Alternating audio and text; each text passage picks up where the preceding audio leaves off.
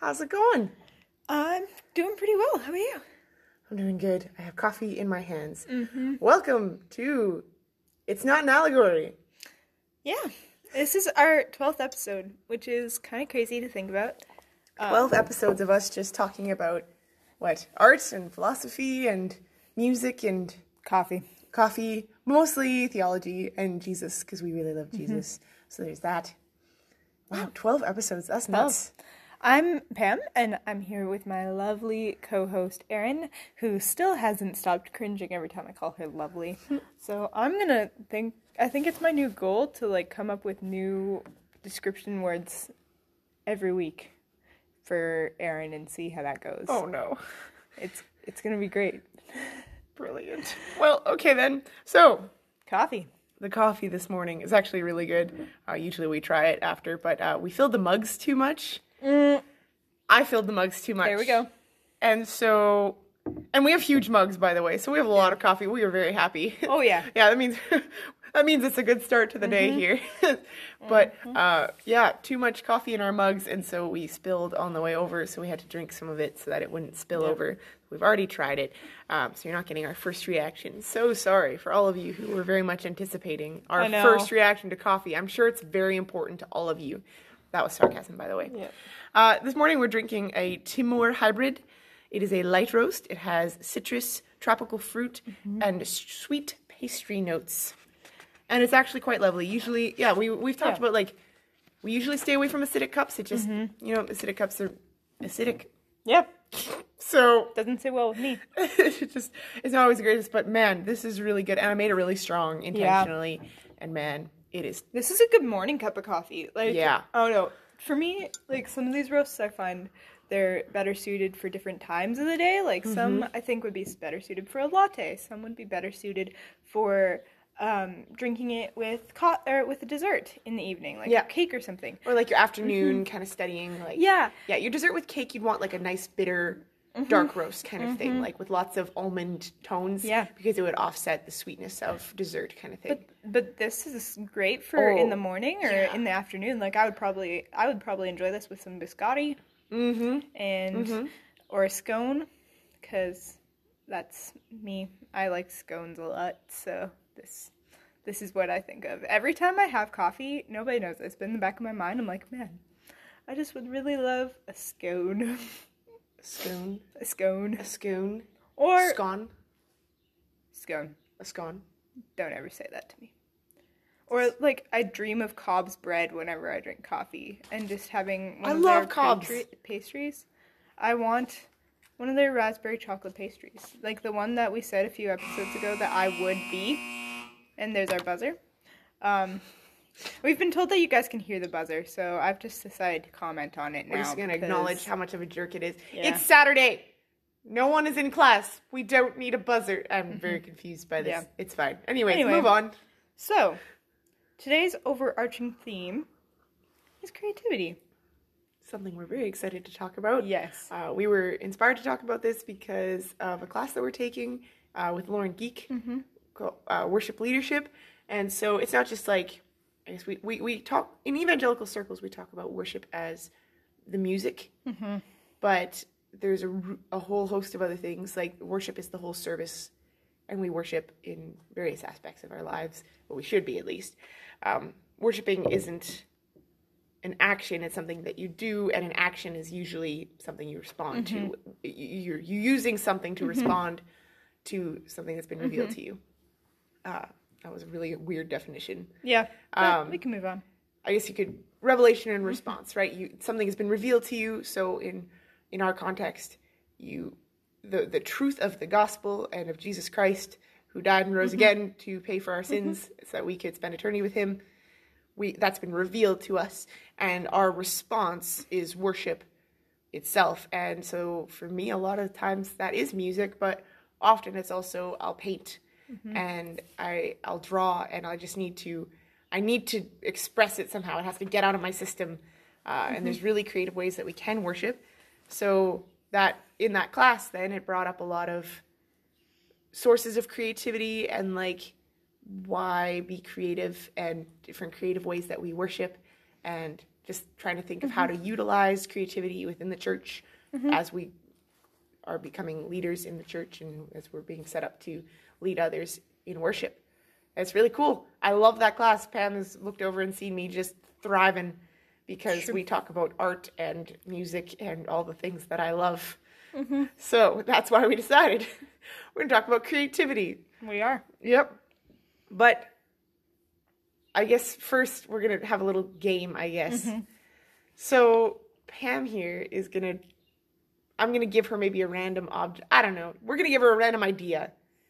And she's going to describe a fictional work of art as if she's in a gallery and you're listening to her describe a work of art. So just close your eyes and imagine you're standing next to me and Pam, and she's describing this artwork to you and how it makes her feel. And we're going to be very pretentious about it because why not? And I'm going to draw it and we'll post it later on social media, on Instagram and Facebook. So if you're not following us on Instagram and Facebook, go follow It's Not an Allegory. Definitely. That was a brilliant plug. That was a brilliant plug. Wow. Yeah, I know. Anyway, so I'm going to draw it just in my notebook, so there'll be lines and stuff. It's not going to be pretty, but it'll be really fun because I'll definitely not be drawing what she's picturing in her head. So, all right, I'm just going to look outside the window and think of something. Pam. It should be pretty abstract. It needs to be abstract. I'm not very abstract most of the time. The color red, but don't use the color red. I know you love the color red, so she's really, really happy. Okay, red is the most... I'm not ready yet, hold on! No, I'm just giving background. Okay. Red is just the most passionate, vivid color. Like, there are so many emotions that are portrayed using the color red, whether it be anger, or passion, or love, or just... Or lust, or evil, like... Devil's danger. In a little red suit. Like, so many thoughts are compounded in the color red. So you're going to find out right away. Pam is the wordsmith, and I'm the picture smith. Yes. I know that's not a thing. It is now. I am picturing the color red in my mind. Oh, okay, but it's an artwork. Yes. All right, so close your eyes. Pam is taking you to a very abstract, pretentious art gallery, and she's describing to you this piece. Okay, so all the brushstrokes on this piece are very... chaotic. There's not a lot of symmetry or form in this piece. It's like just bold strokes with different forms of brushes, whether it be sponge brushes or just like bristle brushes that are kind of dry and you can see every line in them kind of. Like there's just so much detail within it, and there's different forms of red. We got our bright like stoplight red. We've got the deep maroon red and the blood red. There's some soft red that you would see on a robin, and it's communicating such passion. I'm just seeing so much love and so much desire within it. There's little bits of black for the shadowing, and it's showing a tree in the background, but it's made of the red. And within this tree, there is just... I lost my train of thought. No, I hear a truck. Go away, truck. No. Pam, focus. I'm focusing. Focus.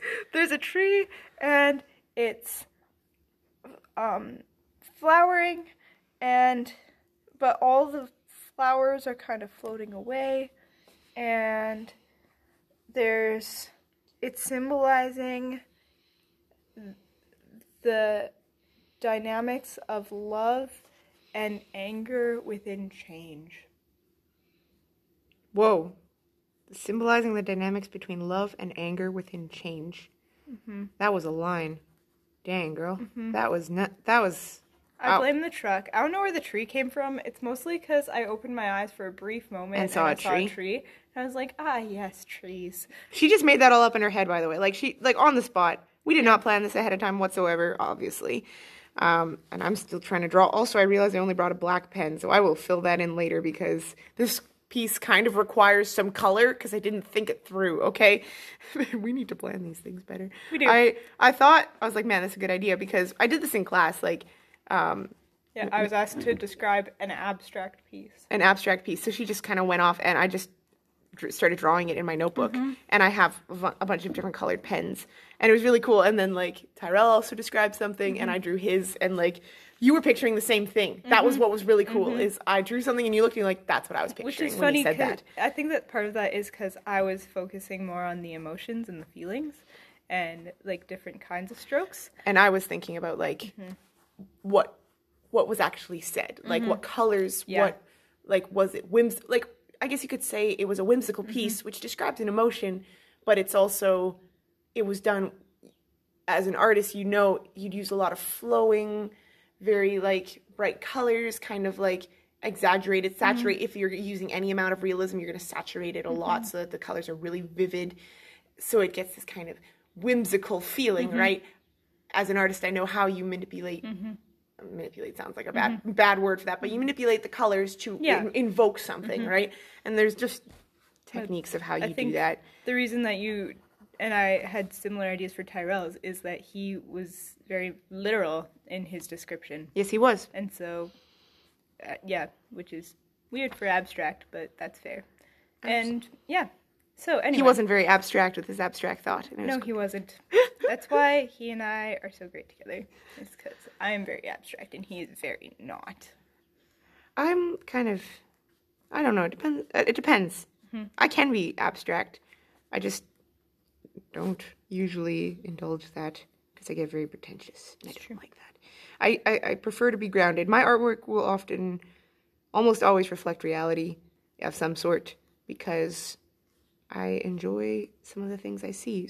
And part of why I do photography is so I can paint it, because I love creation and I love nature, and so I'll usually paint the things that I see. That's what I enjoy the most. In my mind, that's a very practical and really cool way that I can reflect the artist, like the creator, and kind of try and put down into my own words, I guess. I put words in air quotes because it's a painting, not in words, but just in my own style, what I've seen and how I see God speaking to me through creation, right? Through his creation. And I don't know, that's a total aside, but I don't know. I have lots of reasons. I'm going to make you be abstract. Yeah, you are. This tree has gotten very realistic, though. You're going to... That's unfortunate. I'm didn't sorry. want a realistic tree. The colors will make it better. So mine was similar, and I think you stole my idea when you described this. So, but describe the color green without saying the color green. Oh, that's right. That's where I got that from. Yes. We plan very late at night, my dear. I forget most of the things we say. It's true. Describe the color green without saying the color green. I'm not going to draw it because that's not my forte. What kind of green? Green. Oh, don't do that. No. So all greens. Green. So all the greens. Okay. Without using the word green. Okay, I'm going to have to dig into the abstract side of me. I'm going to try and keep this down to earth without saying the color green. Saying the word green. I realize I said the word red a lot in mine, but I didn't tell you not to use the word okay. red, so that's fine. Or I might have. I don't remember. Never mind. Okay. Green is my favorite color, so this should be easy. I might end up describing a scene because that's how this will work. Green is cool and refreshing. It is growth and new life. It is the hope after a cold winter. Green is,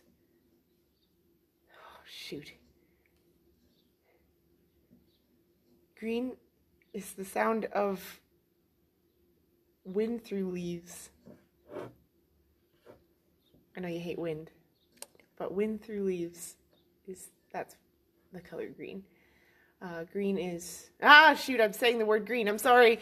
I'm not using it to describe it. It is soft light that the sun pours through.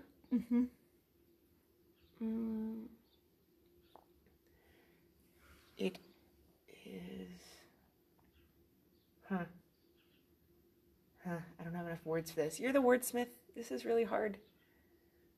Also, I'm looking out the window and I'm seeing brown, brown, brown, brown, brown. And some white from where the snow is still kind of left. That can be enough. No, it is warm and cold. That is my last thought. Okay. Brilliant. That was so bad. Yeah. You're not an abstract person. No, I'm not. But sometimes I think of things, I'm like, oh, that's cool. Like, I'll have the odd abstract thought. But they're not... It's most of our dynamic is Erin being very objective and very concrete, and me being very subjective and very abstract and walking in with random questions that shouldn't really be a thing according to logic, and Erin having to logic her way through them. Well, I think everyone has some concept of abstract thought because, like, in some ways, God is an abstract thought. In some ways. Mm-hmm. But he made himself very not abstract in the coming of Jesus. Mm-hmm. And so, like, things like the Holy Spirit, it's an abstract thought because we cannot put any concrete word into what is the Holy Spirit. And, like, the spirit world is very foreign to us. We don't really know how to put that in words. And I really appreciate people who have abstract thought because, like yourself, because you help me try and bring into concept the idea of the spiritual world. And I know I can't. Mm-hmm. So it's just it's fun to muse over. Fair enough. But knowing it is a real, it's a full reality that I just can't understand and I can't put into words and I can't wrap my brain around. That's really cool. I love that. As an artist, it's like, sweet, something I don't understand and can't understand because it's just so beautiful and so out of this world. That's cool. That's a really cool concept. And so, like, that idea of God is abstract, but it's so cool that God, like, he made himself man, a carpenter, just a regular dude who no one would have just noticed him walking down the street. He wasn't glowing. He had no form that we would desire him, right? He was just another guy. I've heard people say that's a reason they think Jesus was ugly. I think that's rubbish. It's not the point of the passage. Anyways, he might have been. I don't care. But ugly is a subjective standard. Anyways, that is a total aside. I need more coffee. Yeah. You're really going for the rabbit trails today. Yeah. You've gone on like 4. This is weird. My dude. I lost my train of thought, so we're going to stop there. Yeah. Jesus became a not abstract. Jesus is not an abstract thought because he's man. Anyways, that's cool. That's a really cool thing. Okay, we're not talking about abstractism today. We're talking about creativity. So, creativity. Pam, what would you say is your source of creativity? Well, there's a lot of different answers to this, I guess, depending on your worldview. Like, as Christians, we both know, like, our source of creativity comes from us reflecting the image of God, right? Like, we have an internal desire to create, and that's going to, like, it's just part of who we are as image bearers of God. We are creators. We are people who see a world and want to work with it, whether that be artistically or just with architecture or with science or anything like that. Like, everything to some degree is rooted in creativity and curiosity. And I think, so in that way, like, being an image bearer is probably the main source of where my creativity comes from. You can also argue my worldview is a source of a lot of my creativity. I write poetry based on experience. I write it based on emotion. I write it based on things I see in the world, whether it be, like, I've written a couple of poems about mental health. I've written a lot of poems about mental health. That's a very prominent part of my worldview. I've written a lot of poems about my faith. I've written a lot of poems about just being a girl and what that's like. I've written a lot of poems about family. I've written a lot of poems about travel. I've written poems based on my experience here in Canada. I've written poems based on different events in my life. Like, everything kind of forms your worldview, and worldview is seen in art. Like, you can always tell something about an artist based on what's in their works. You can tell that you are very passionate about nature and about realism and about reflecting an image of some kind. When you look at your art, when you look at my art, you can tell I'm pretty passionate. I'm very wordy, hence why I'm a poet and a writer. Yeah, and so I think those are like the two main things that source, I would say, my art comes from. It's from Christ ultimately, and then experience, worldview, the news. I write poems based on what I see in the news. Those poems end up being long and passionate and angry. So.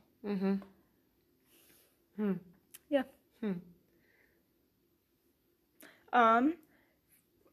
I actually wrote down a similar question for you. Where do you get inspiration for your creativity? We heard you talk about this a little bit today. A little bit already. I'll just reiterate. Like, I definitely think from God.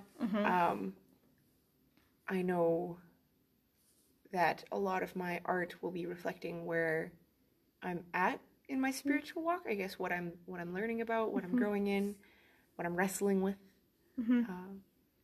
Yeah, because the nature does reflect human emotion quite well. Like in books and poetry, often you'll describe an emotion based on what the weather is like. It's like, you know, if you said it was windy and turmoil inside me, you know, everyone would know what you meant. Like that's my favorite way to describe. Right? It's a great way to describe it. And so I kind of do the opposite. I'll use art based on something I've seen to reflect what might go on inside. And honestly, a lot of times I'm not really thinking, oh, I want to say something with this piece. I'm just like, that looks cool, I'm going to paint it.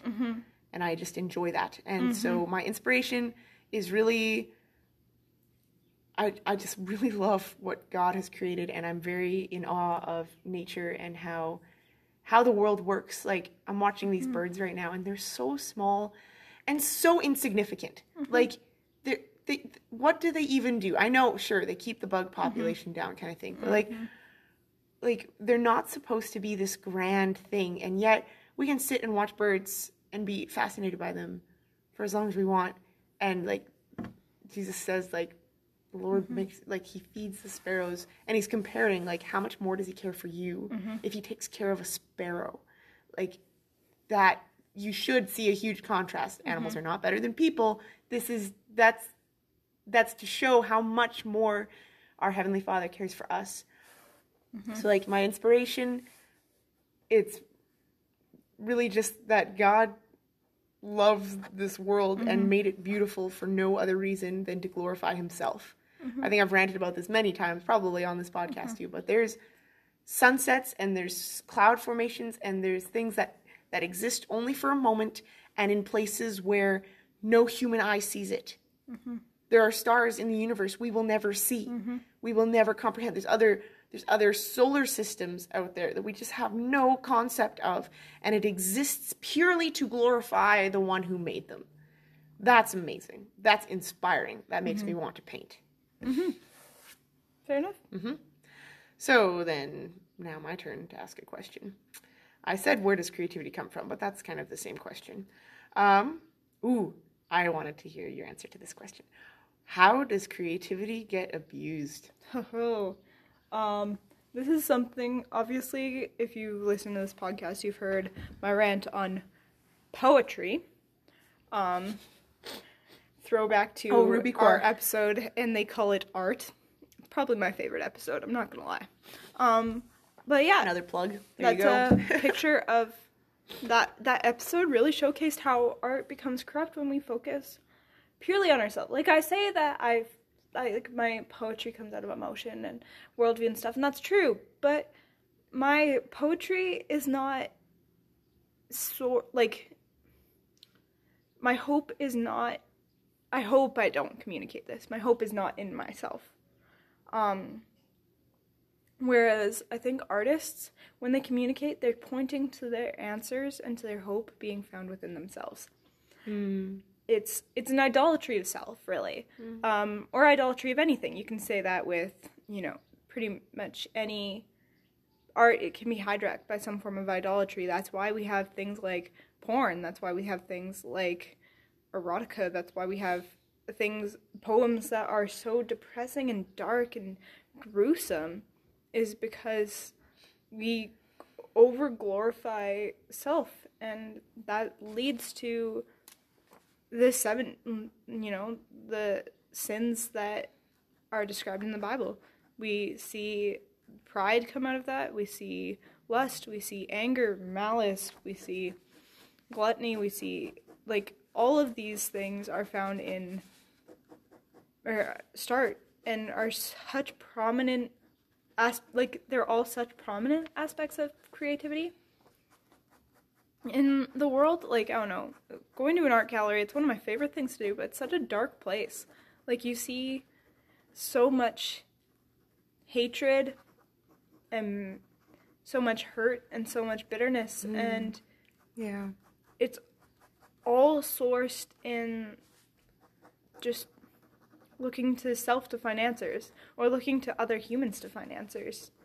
So yeah, I think idolatry is the main way it gets hijacked. We focus on the creation rather than the creator.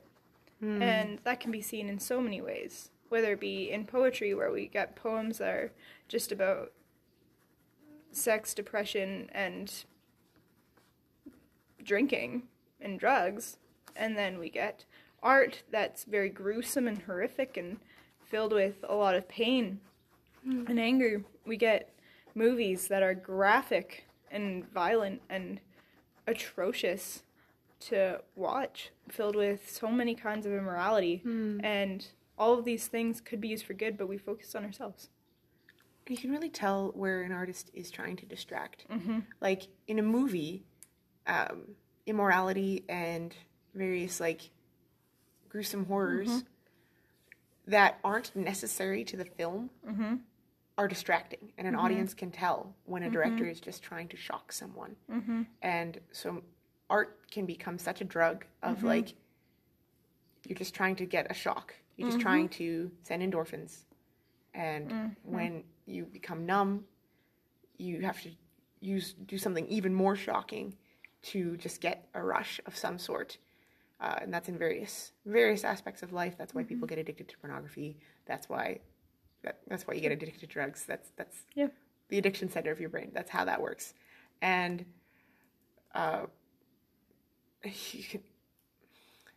there is violence that you can tell. It's like, no, that belonged. Like, if you watch The Passion of the Christ, it is a horrific film. It is gruesome, but you know that it's telling a true story, and it's not even graphic enough. Like, it's not accurate. Like, it would have been more violent, more bloody. Like, Jesus was marred beyond recognition. And that is something where it's like, that's not distracting, because you know, my Lord did this for me, and there's a point to it, right? And so suffering sometimes feels really pointless, but it isn't pointless when you're aware of the God of the universe who is sovereign. Might feel pointless in the moment. Even for the rest of your whole life, it might feel pointless. But, man, kind of diverted again. Here we are. You did, but it's fine. What is creativity's role in the church? Ooh. Well, I kind of talked about it at the beginning. Worship should be very creative, and we should be encouraging people to be creative in their worship. Not creative to the point of no law and no, what's the word, where there's boundaries. No boundaries. Like, there is boundaries, and we are physical people who are fully constrained to the laws of gravity, to the laws of physics. I don't believe in gravity. Fun fact. Erin's giving me a glare. Anyway, it's because she probably votes for the Rhinoceros Party, whose main goal is to repeal the law of gravity. Absolutely. Anyways, so as human beings who are, in one full sense, fully constrained, but in another sense, we're spiritual, kind of this weird mixture.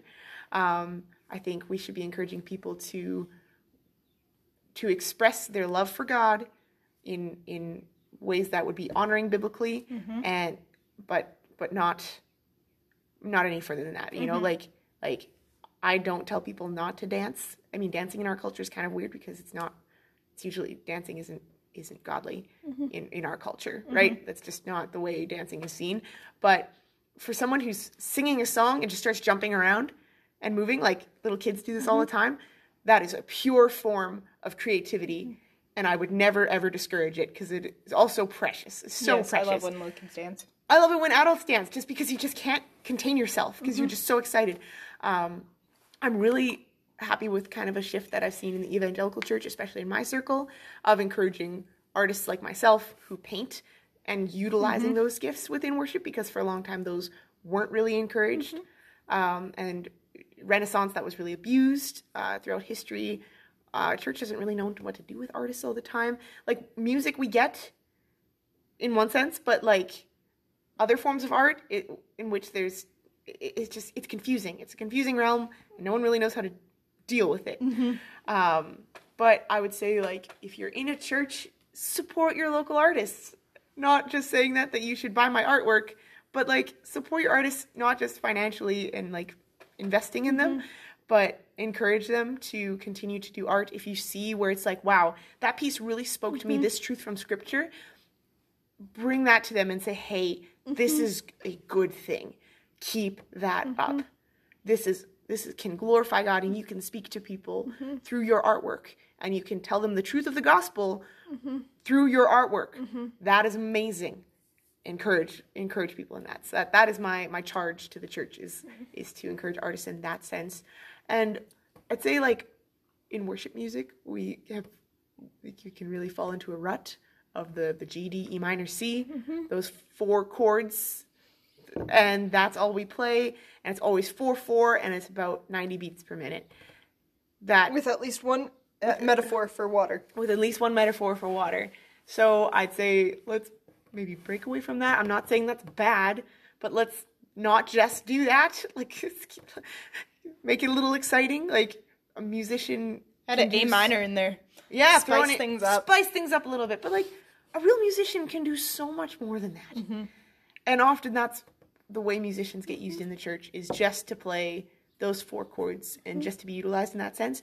But within the church, I think we should be encouraging musicians to write music and write songs for the congregation. Because like Hillsong United, they live in Australia. They are not writing songs for my little podunk church in Dalmeny, Saskatchewan. Like, that's not what they don't understand us. They're not from the same culture. They don't know what my church is struggling with. They don't know what my church is doing well in. So they have to write things that are quite vague. So vagueness can be good, but I think as artists, we should also write something about your church, like, and be specific in some senses, and like to encourage them and build them up in what your church needs, I think is what the artist should be pointing to God. And the artists in the church should be the ones who are the first ones to see where people are wandering. Oh my goodness, I'm so sorry. The artists are going to be the first ones. They're going to be ahead of the curve in general, because that's just art culture, is the way artists think.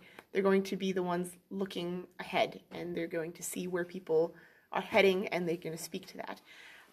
That's why artists can seem so weird, and then 2 years later, everyone's doing what the artists are doing. Yeah, that's a very common trend, and so I think that should be utilized. I that sneeze threw off my train of thought. Yep. And now, that's all I have to say at the moment. I probably could rant about that for a very long time, but I'm really happy with my church. They commissioned me to do some pieces for our foyer, some really great pieces that were specific to my church and how my church has been growing. And like, they gave me themes and they said, okay, now run with this. And that was so great. And like, and now I see them in the foyer, and a lot of people, like visitors, don't know who I am, but they'll come in and be like, wow, that's cool artwork. Like, where did it come? Oh, it's, and they, I've heard people saying it's like, oh, it's a young woman from our congregation. It's like, really? Oh, that's awesome. It brings together that family and that community sense, and really helps to, bring people together. Art should do that. Art should not be divisive. Okay. That was a long ramble. I'm so sorry. I'm really rambly today. That's great. Why creativity? Why should we use this, Pam? What are your thoughts on that? What to say? Because it's a gift. Like, ooh, that's good. Creativity is not something that just appears. It's not just some thing that you kind of can use but isn't practical. Like, God gave us creativity for a reason.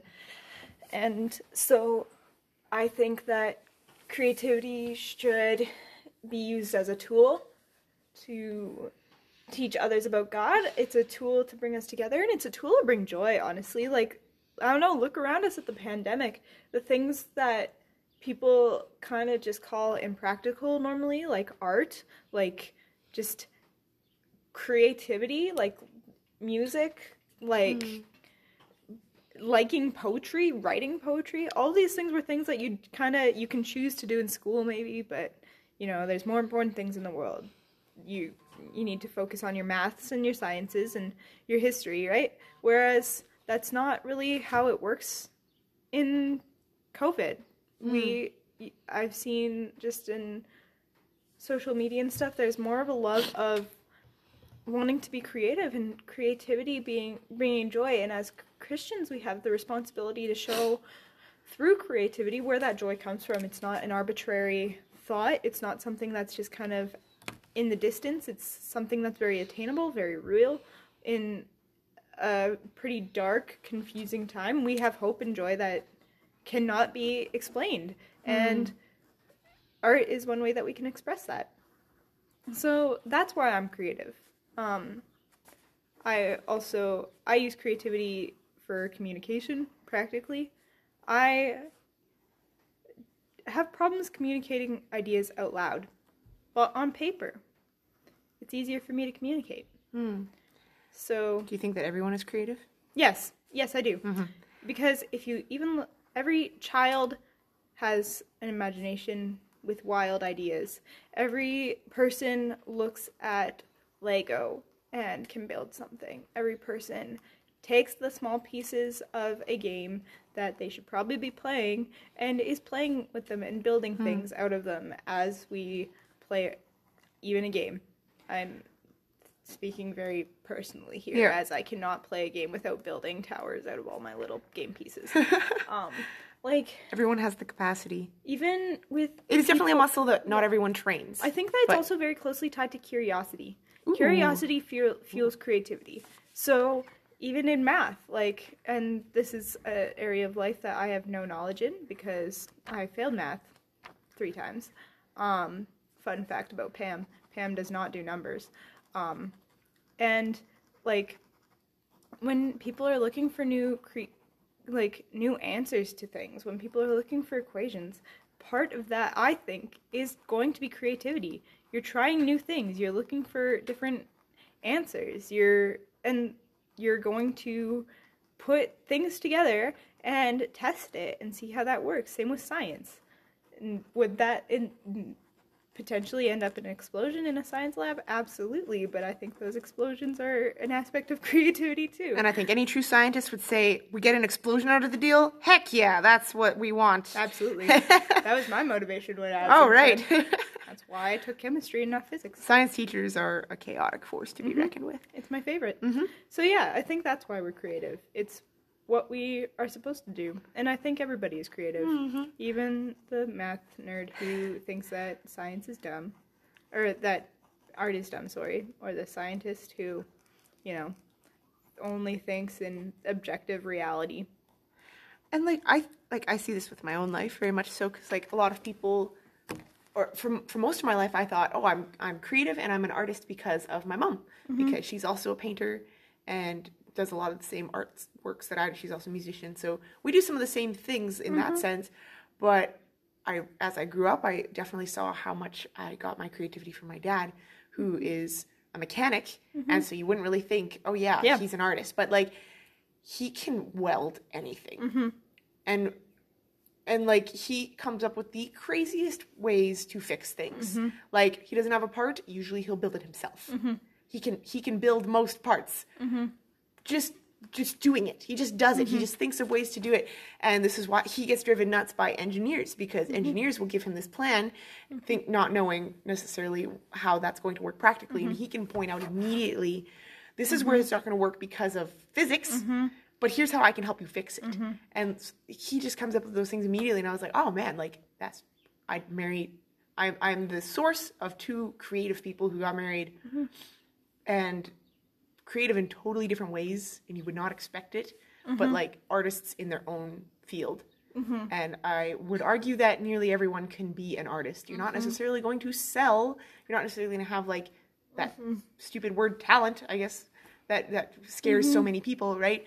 But you can be artistic and creative because you're made in the image of a creator. Yeah. Is it my turn? I think so. Yes, Probably. That was a question directed at me.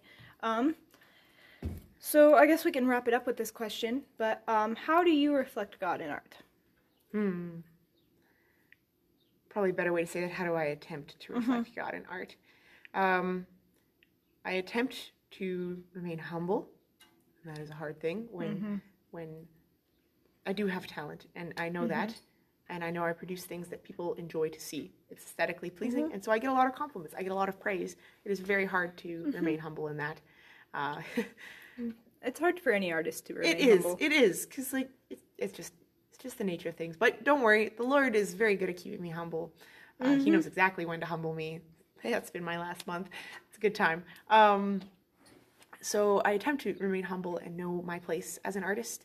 As I think that's also why I do a lot of nature, is because I am so small in comparison to it. And like, I can stand next to a tree and feel small and see its beauty. I can stand next to a mountain and feel even smaller and be in absolute awe.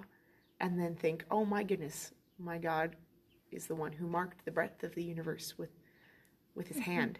Like, oh my, like, I'm flabbergasted. You can't put that in words. You can't, there's not enough paint.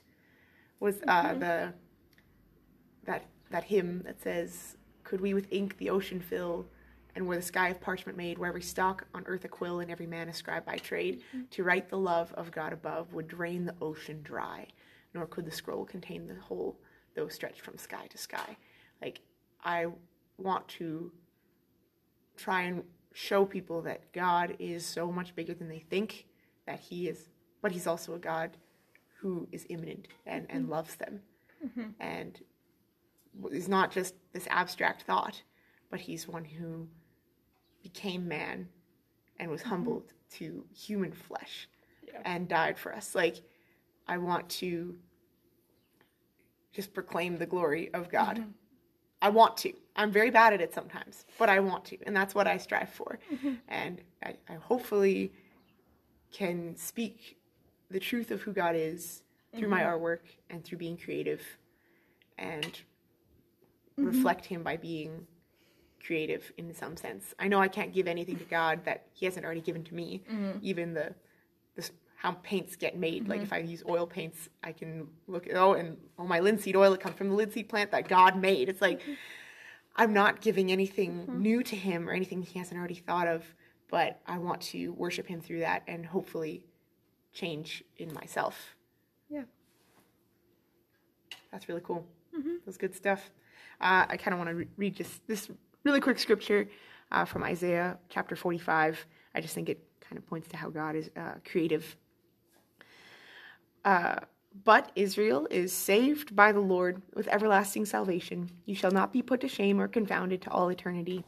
For thus says the Lord, who created the heavens, he is God, who formed the earth and made it. He established it. He did not create it empty. He formed it to be inhabited. I am the Lord, and there is no other. I did not speak in secret in a land of darkness. I did not say to the offspring of Jacob, seek me in vain. I, the Lord, speak the truth. I declare what is right. So in your creativity, as you go about your day, speak the truth of the Lord and declare what is right in his name and what he has declared to be right. Yeah. All right. Let's go see if they have any scones. Yeah, it's breakfast for us. It is breakfast for Sorry us. for the bad acoustics. Someone stole our room twice. So, it's fun. Anyway, be blessed in the most chaotic way possible. And enjoy your coffee.